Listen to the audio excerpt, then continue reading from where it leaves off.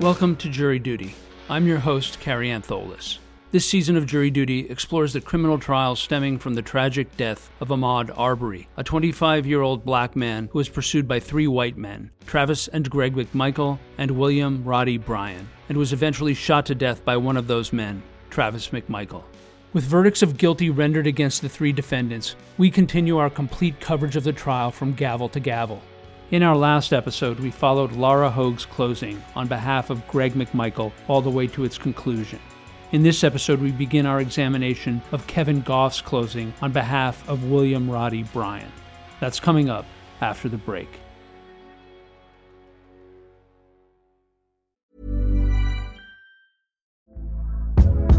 Hey there, it's Michelle Norris. I'm host of a podcast called Your Mama's Kitchen. When I travel, I'm usually looking for a way to find a taste of home when I'm not at home. And one of the things I love to do when I am at home is entertain. And Airbnb allows me to do that. When I was in California recently, I rented a house that had a great kitchen. And when we were sitting around the table, we were all thinking, we're in someone else's house. Someone could be in all of our homes as well. If you have a home, but you're not always at home, you have an Airbnb. Your home might be worth more than you think. Find out how much at airbnb.com/host.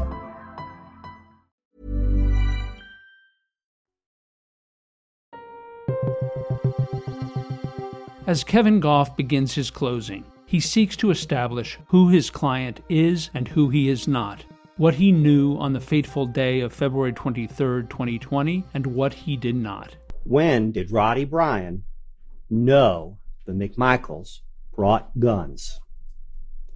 When did Roddy Bryan know Travis McMichael would shoot Mr. Arbery? And at that point, what could Roddy Bryan have done to stop it? The inconvenient truth is that Roddy Bryan did not know and could not know that these men were armed until moments before Mr. Arbery's tragic death. He did not know and could not know that Arbery would be shot. And by that time, sadly, there was nothing Roddy Bryan could do to prevent this tragedy. Roddy Bryan didn't shoot anyone. At the time of the shooting, he was some distance back. He was armed only with his cell phone. Isn't it time, ladies and gentlemen, that we send Roddy Bryan home? You will have to decide what justice looks like between the McMichaels and Mr. Arbery, between the McMichaels and the Arbery family. But the reason that you can do so, the reason that we can have this trial, is because of Roddy Bryan. Roddy Bryan decided to invite Officer Minshew to sit with him in his truck, even before Roddy Bryan has a chance to look at the video himself. All this again without a lawyer. These actions, ladies and gentlemen, demonstrate good faith. His conduct negatives any inference of criminal intent. Roddy Bryan is no vigilante. There's no evidence of that. Roddy isn't running around Satilla Shores with guns, openly carried, in broad daylight. He didn't even bother to report the theft of his own trailer. After all, it's just stuff. That's what insurance is for. The Amish have the saying, what you take into your hand, you take into your heart. Roddy Bryan grabbed his cell phone. That's not intended as a comment upon anyone else, but that's just who Roddy is. After establishing his narrative for who William Bryan is and what he knew on the day Travis McMichael shot Ahmaud Arbery, Goff takes on one of the most seemingly damaging pieces of evidence against his client. We are now going to try and play the excerpt from the interview with Mr. Lowry, specifically that most damaging part of his statement, where he supposedly wishes that he had hit Ahmaud Arbery. You said that you had handprints on your truck from where the guy was trying to get into it. Now, I feel pretty sure that's what he was doing. I mean, I can't say for sure that he was up there. He wasn't on the door. I didn't give him a chance to get to the door. But after I angled him off the side of the road, and I kind of went on past him because I didn't hit him, which I would have, might have took him out and shot. But I probably got past him a little bit, and he come up on me, and I could see him in my mirror, and he was coming over the door. And I seen his hands on right behind the door. As the video of this interview plays, the jurors hear Brian say, quote, "I didn't hit him. Wish I would have. Might have took him out and not get him shot," end quote. Kevin Goff makes reference to Brian's demeanor as his client says these words in the video. Ladies and gentlemen, in the video, as opposed to the officer's testimony, you can see Mr. Brian's demeanor. You can see his gestures and his mannerisms. And you can see that when he says that he wished he hit Mr. Arbery, he said that just after he says that he didn't hit him, and he's expressing regret because Mr. Arbery has died. And maybe if he hadn't gotten down where he was, he wouldn't have been shot. That is much, much different in context than to suggest that Roddy Bryan wished that he had hit Mr. Arbery. Now, there is another excerpt that I want to play from the Minshew video. Only one, okay? Because again, I think it shows you Mr. Bryan's demeanor. It has been suggested by the state that much of what Mr. Bryan says later is somehow an after-the-fact rationalization of what happened that day. But when you listen to this, I think you'll see that the truth of what Mr. Bryan is trying to convey hasn't really changed. What did it look like he was trying to do? He was trying to get on this side of the car, right? What did it look like he was trying to do? Yeah, I mean, I cut him off pretty good now, okay. But did he actually pull on your handle? I wouldn't be surprised if that's it, marks right there. Okay. He was trying to get to the handle. Okay. Yeah. All right. Nobody got this on video? You just witnessed it, yeah, right? I got it. You got it on video? I ain't looked at it. Okay. You ready? Yes, sir. Yeah. All right. At what point did you start videoing? Well, I thought he was going to get away. Okay. So that was you was trying to capture who he looked like? Yeah, I mean, to be honest with you, I probably got 2 videos, 3 videos. I mean, I probably started over here. I don't know what I got because half the time I was trying to drive. It was suggested that Roddy Bryan made up the idea that he was trying to preserve Mr. Arbery's identity, that he was trying to preserve it because he thought he was going to get away. It's been suggested that that's not what was going on. But yet, here, on the side of the road with Officer Minshew, Roddy Bryan says within minutes of the shooting that that's exactly what he was trying to do. Maybe it would have been better if he had been able to record more, if he knew better how to operate his phone. But the idea that somehow Mr. Bryan is quote-unquote minimizing his involvement in this case, had he recovered as much video as he thought he had, he might have had the whole thing on video. And he's giving it to the police. He's inviting Officer Minshew to sit with him in the car, to look at it with him for the first time. Not with some slick Cobb County lawyer, by himself. That tells you that Roddy Bryan is not guilty. Because unless you think he's smarter than everybody else in this room, that he's smarter than all these police officers, that he's smarter than the cream of the crop, the creme de la creme of the GBI, then you know he's trying to tell you the truth. He just can't always find the words. This appears to be the essence of Goff's argument on behalf of his client. William Bryan is not guilty because he never had any criminal intent, and Goff suggests we know this because of how cooperative and open Bryan was to authorities after Ahmaud Arbery was killed. Goff next seeks to set the scene for the jurors on February 23, 2020, as it was experienced by Bryan. After describing what was in the news with a political edge that seems intended to appeal to a conservative Southern audience's sense of normalcy, the defense attorney refers to the evidence on the court TV screen of what William Bryan was doing that day. I think we have the first Night Out video. I call it the first Night Out video, the porch video. I think we played it for you once before. Here you can see Roddy Bryan standing on his front porch, trying to repair a column. He is listening to music. The music is playing in the garage. The door is open. We've seen that from the previous picture. You'll see in a moment his truck is out front. If you look carefully, I believe you can see his hammer on the ground behind him. And I believe other tools as well. Is there anything threatening or menacing about this picture? Is there anything threatening or menacing about this image?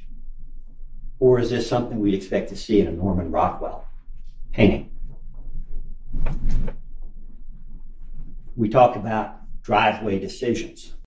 Mr. Arbery has driveway decisions that he's making this morning. Mr. Arbery is now running down the street, running from the English residence. He's passing house after house after house on a nice Sunday afternoon. Is there any evidence that Mr. Arbery sought help, sought assistance from anyone in that neighborhood up to this point? Maybe you heard it. I didn't.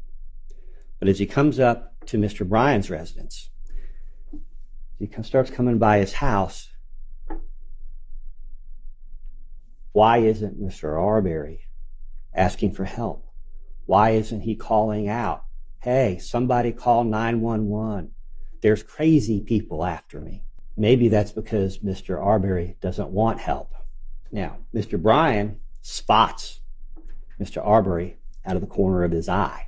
Roddy Bryan knows the joggers in the neighborhood. On his end of the neighborhood, let's be clear, it's a big neighborhood. There's 4 or 5. Ahmaud Arbery isn't one of them. Roddy Bryan's never seen Ahmaud Arbery before. Roddy Bryan intuitively, and that's the word for it, intuitively knows the difference between someone running to something and someone running from something. He cannot, because of the music, he really can't hear the words. I believe the testimony is he's basically reading the lips of what turns out to be Travis McMichael. He can't see Mr. Arbery's lips.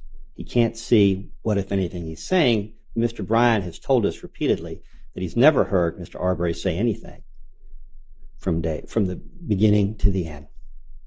So at this point, it's clear that Mr. Arbery does not want help from Mr. Bryan. It's clear that he goes ahead and runs off. And at that point, Mr. Bryan has to make a decision. Now, there's been some testimony. I think Mr. Bryan said that he called out to them, "You got him," which would be consistent with what he's seeing on the road. But nobody else hears that we know of. We know another witness said that they didn't hear it because they testified. And we're going to play a second Night Owl video that we didn't play previously, where you see Mr. Bryan coming off his porch. I'm going to suggest to you, and you will have to decide what the truth is here, that when Mr. Bryan says he called out to them, did he? Do you see that on either of these videos? Do you see it on the third one to come? Again, is Mr. Bryan relating what actually happened or what he thinks has happened? Is Mr. Bryan's mind playing tricks on him? In any event, Mr. Arbery goes down the street. Mr. Bryan has said on some occasions he walked to the kitchen. On another occasion, he said he ran to the kitchen. He said he walked back out to the truck. Another time, he said he ran back out to the truck. Well, what we know from this video, it takes 13 seconds to get from the edge of the driveway into the kitchen to reach the keys and go back out to the truck. Mr. Bryan is, in fact, walking calmly to the kitchen and walking calmly to the truck. And his recollection of doing otherwise is faulty. Now, we also know, as Mr. Bryan pulls out, and by the way, we also know that he left his rifle in the house, left the hammer on the porch, and went out with his cell phone.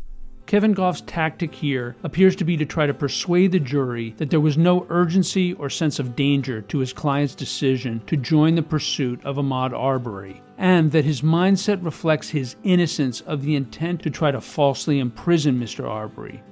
We will pick up the next section of defense attorney Goff's closing argument right after the break.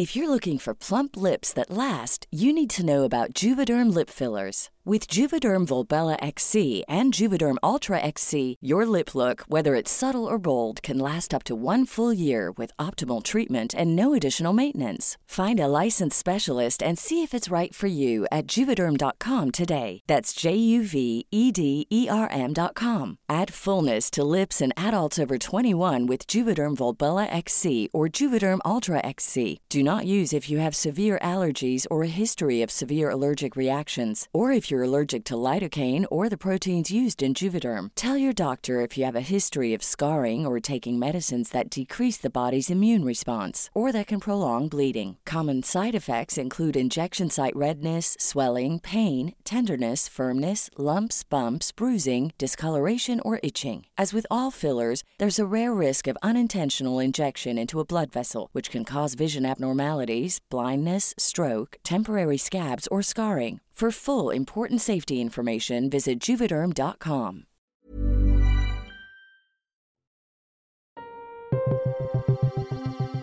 In the next section of his closing, Kevin Goff begins to present to the jury a narrative for his client William Bryan's intentions at each step of his pursuit of Mr. Arbery. But just as his narrative gets to the moment where William Bryan pulls his truck out of the driveway, Goff pivots to assessing the counts in the indictment against Bryan and his fellow defendants, and specifically the first count of malice murder as it relates to his client. Count 1 is murder, and I don't want to tread over the same ground that other counsel have tread, but the issues are somewhat different for Mr. Bryan.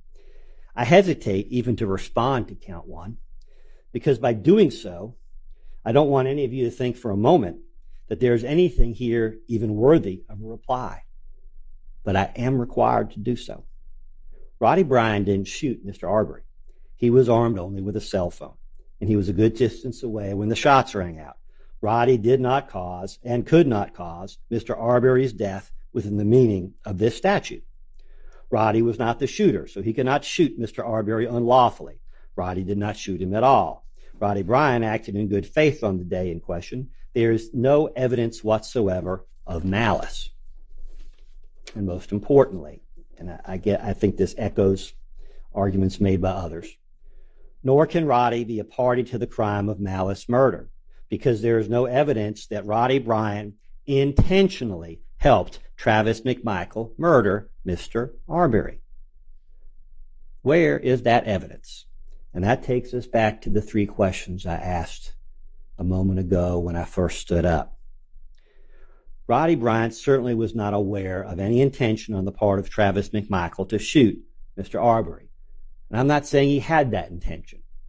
You will have to decide what Travis McMichael did or did not do.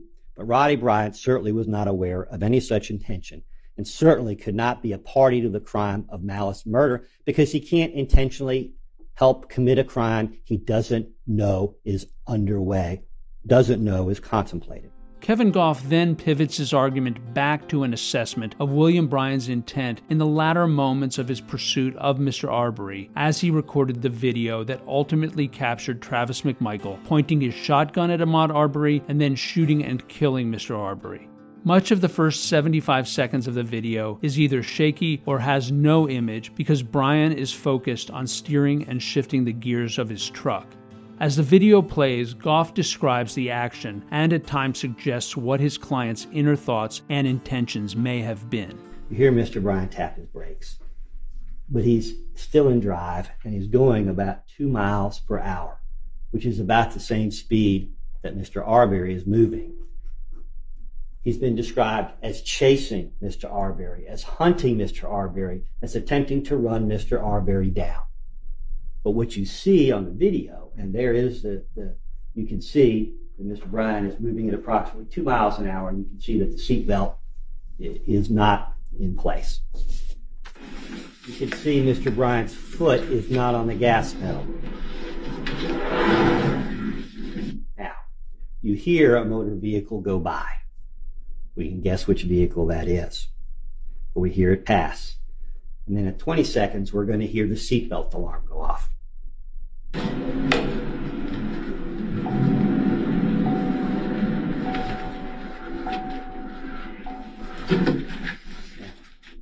At 26 seconds, you can hear the transmission shift as Mr. Bryan puts his truck in park.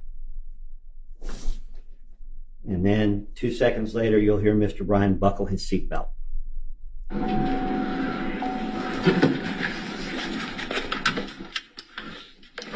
Now, at about 30 seconds, and I'm going to go through this with you before we play it so you'll know what to listen for, Mr. Bryan utters the famous words, "I'm going to keep going." And you'll notice that his cell phone is down. This is where he says, "I'm going to keep going." And the state is suggesting to you, if I recall the opening statement and the opening portion today, that this is where Mr. Bryan is turning around to give chase to Mr. Arbery in the moments before his death. But if you listen carefully, I think you'll hear a somewhat different story and a different truth. You know what? Mr. Bryan says, "I'm going to keep going." He's put the car in gear. But if you watch, you'll see Mr. Bryan isn't going back towards Mr. Arbery. He's not going back towards the McMichaels. He's going in the opposite direction. And he starts at a high rate of speed. Kevin Goff appears to be suggesting that at this moment, his client William Bryan was abandoning his pursuit of Ahmaud Arbery. As the video plays, Goff continues his narration. All the jury sees is the blurry seat of Bryan's truck where he has put his phone as he maneuvers his vehicle. Now, you can't see yet, but he's not moving towards Mr. Arbery. He's moving away, and you'll see why in a moment. Now, here you can see the speedometer is, at this point, he's slowed back down. He's at 4 miles an hour at the 51-second mark. And shortly after this, you hear him shift the transmission again. And I think you'll see it's clear from the context, which is a K-turn, that he is putting the truck into reverse. And then a few seconds later, he puts it back into drive. This is the K-turn near the top of Holmes that you see on the reenactment video. Goff is arguing that at this moment, William Bryan's intentions changed. He was no longer driving with the intent of pursuing Ahmaud Arbery, but instead was simply trying to return home. Goff suggests that at first Bryan drove in the opposite direction of Mr. Arbery, but then made a K-turn to head back in the direction of his house and drove slowly and apprehensively so as not to re-engage with Mr. Arbery. We start the video up. Listen for Mr. Bryan's breathing. I think when you hear his breathing, you will hear something different than the state has suggested. Now, I can't tell you how to interpret it, but what I hear is someone who is labored breathing. Breathing as if he was in fear. Also, around the same time, watch Mr. Bryan's leg, which is momentarily visible on the gas pedal, and see whether you don't agree that Mr. Bryan's leg is literally shaking. Now, he's not driving a Cadillac. I'm sure there's vibration in the vehicle, but if you watch his leg in relation to the rest of the car, to the rest of the truck, I think you'll agree that Mr. Bryan at this point is shaking.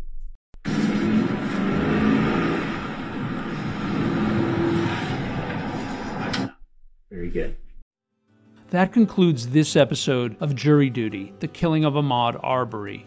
On our next episode, we will continue our examination of Kevin Goff's closing with his argument for what William Bryan was doing and thinking during the moments leading up to Travis McMichael's shooting of Ahmaud Arbery.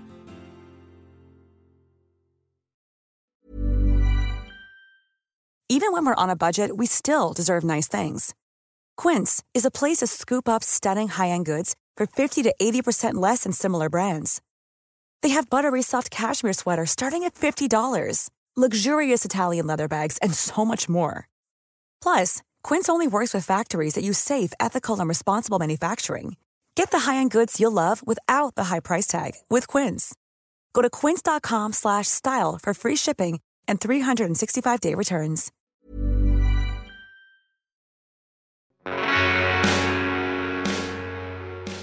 You can find more information about this trial at crimestory.com. Jury Duty is created, produced, and hosted by yours truly, Carrie Antholis. Our consulting producer is Paul Butler. It was co-produced and edited by Chris Tarracone. Music was provided by Strike Audio. Trial audio is courtesy of Law and Crime Networks. Thank you for joining us, and we hope you will come back for the next episode of Jury Duty: The Killing of Ahmaud Arbery.